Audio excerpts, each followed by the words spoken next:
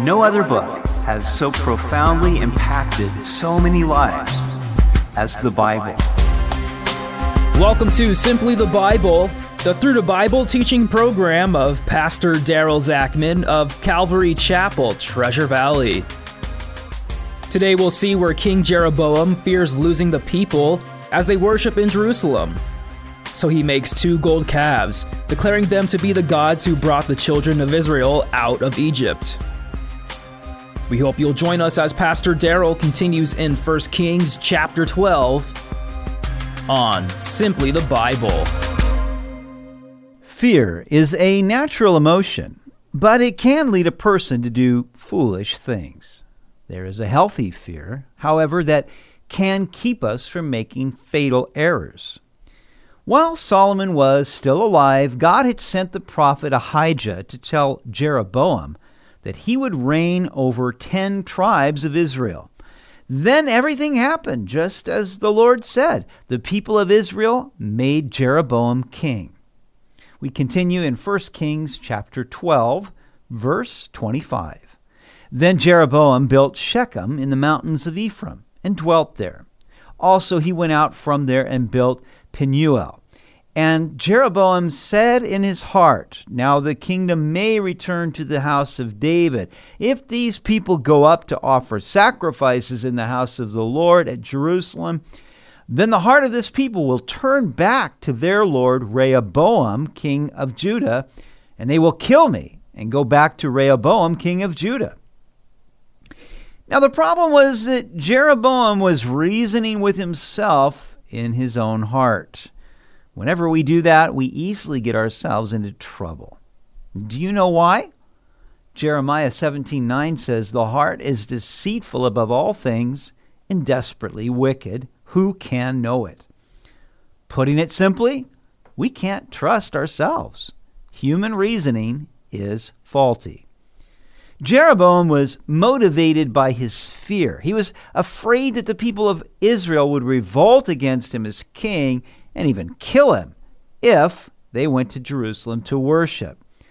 But who established him as king? Wasn't it the Lord? And couldn't the Lord take care of him? It was God's will to divide the kingdom politically, but not spiritually. Human fear, while a legitimate emotion, can lead us to do some very foolish things. Therefore the king asked advice, made 2 calves of gold, and said to the people, "It is too much for you to go up to Jerusalem. Here are your gods, O Israel, which brought you up from the land of Egypt." And he set one in Bethel, and the other he put in Dan.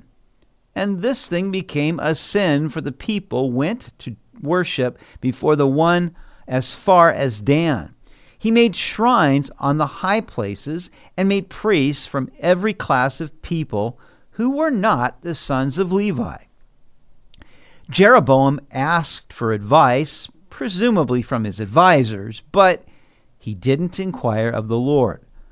But how could he ask the Lord if it was okay for him to do something contrary to God's word? God will never depart from his word, and God made it clear that there was only one place where he was to be worshipped, the temple in Jerusalem. As Jeroboam made his appeal to the people of Israel, he said, "It is too much for you to go up to Jerusalem." In other words, it's inconvenient. So why not worship the Lord nearby? It seems that Satan is always offering an easier way, a shortcut. He showed Jesus all the kingdoms of the world and said, "I will give all these to you if you will bow down and worship me." The devil offered an easier way than the cross. Beware when the way of the Lord seems too hard for you and an easier way suddenly presents itself. Jeroboam's great sin was setting up 2 golden calves on the southern and northern ends of his kingdom. Now, does that sound familiar? Didn't the children of Israel do the same thing at Mount Sinai? And the nation nearly perished as a result. Jeroboam said, "These are your gods who brought you out of Egypt." He was touting them not so much as replacements for Yahweh, but as representations. But the Lord specifically said in the Ten Commandments, "You shall not make for yourself a carved image, any likeness of anything that is in heaven above, or that is in the earth beneath, or that is in the water under the earth. You shall not bow down to them, nor serve them." God was saying, you cannot carve any image that is in any way going to represent me.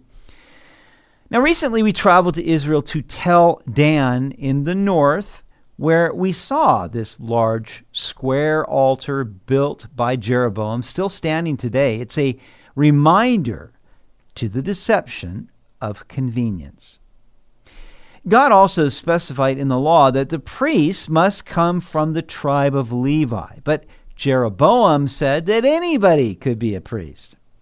In these ways, Jeroboam corrupted the pure worship of the Lord, and this was a grievous sin for which he would always be remembered. Jeroboam ordained a feast on the 15th day of the 8th month, like the feast that was in Judah, and offered sacrifices on the altar. So he did at Bethel, sacrificing to the calves that he had made. And at Bethel he installed the priests of the high places which he had made. So he made offerings on the altar which he had made at Bethel on the 15th day of the 8th month, in the month which he had devised in his own heart. And he ordained a feast for the children of Israel, and offered sacrifices on the altar, and burned incense.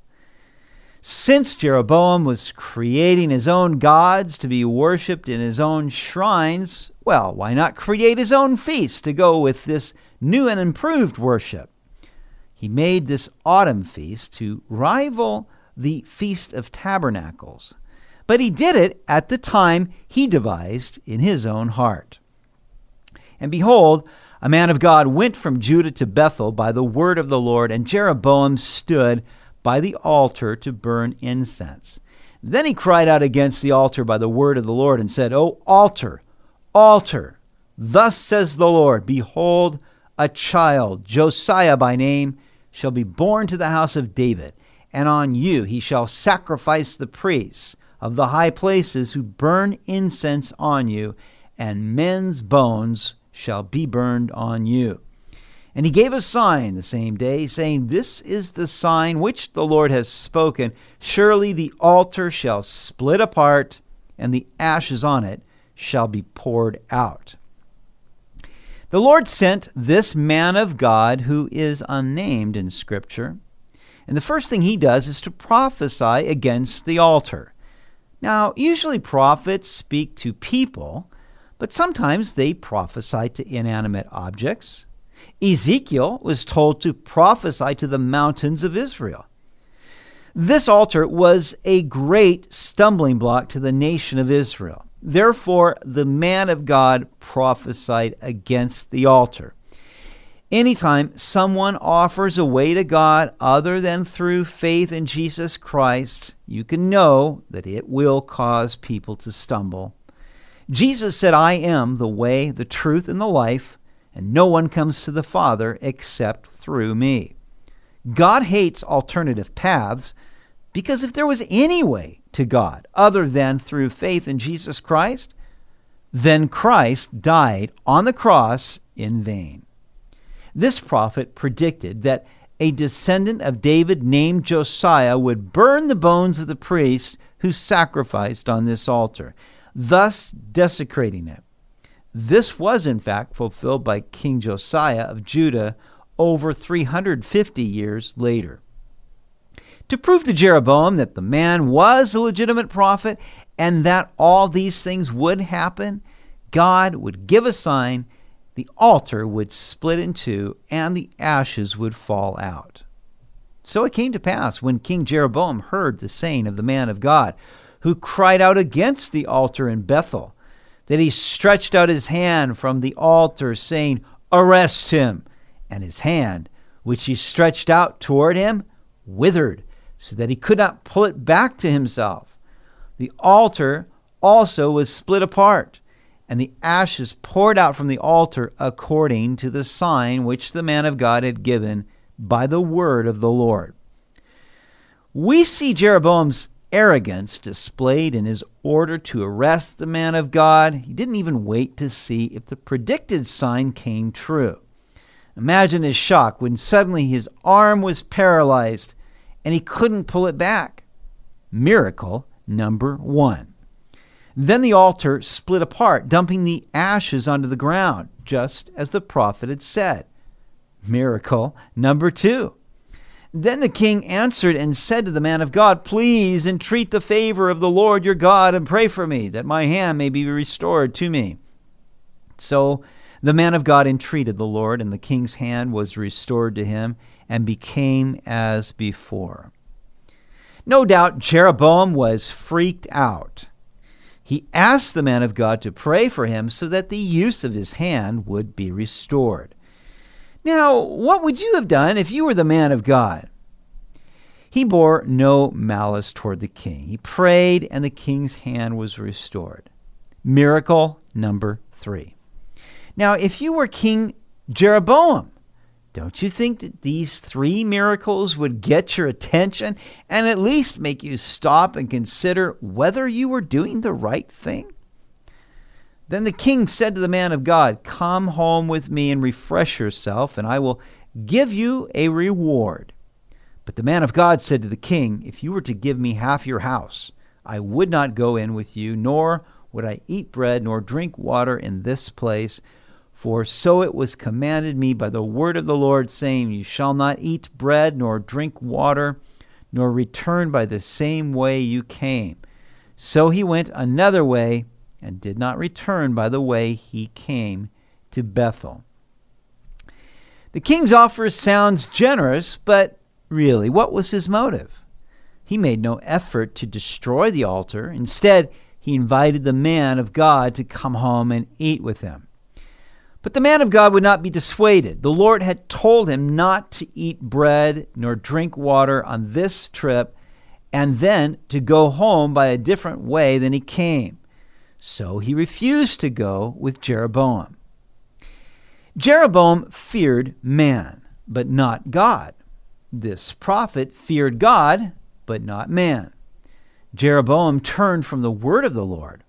This prophet refused to turn from the word of the Lord. These were 2 completely different reactions to God and his word. Proverbs 29:25 says, "The fear of man brings a snare, but whoever trusts in the Lord shall be safe." Fearing man will lead us astray, but fearing God will keep us on the right path. In fact, if we fear God by keeping his commandments, then we need not fear anyone or anything else. You've been listening to Simply the Bible, the Through the Bible teaching program of Pastor Daryl Zachman of Calvary Chapel, Treasure Valley. For more information about our church, please visit our website at calvarytv.org. To listen to other episodes, go to 941thevoice.com or check out our iTunes podcast. Tomorrow, we'll see where an old prophet deceives the man of God. It's a painful story about what can happen if we listen to people rather than God. We hope you'll join us as we continue in the book of 1 Kings on Simply the Bible.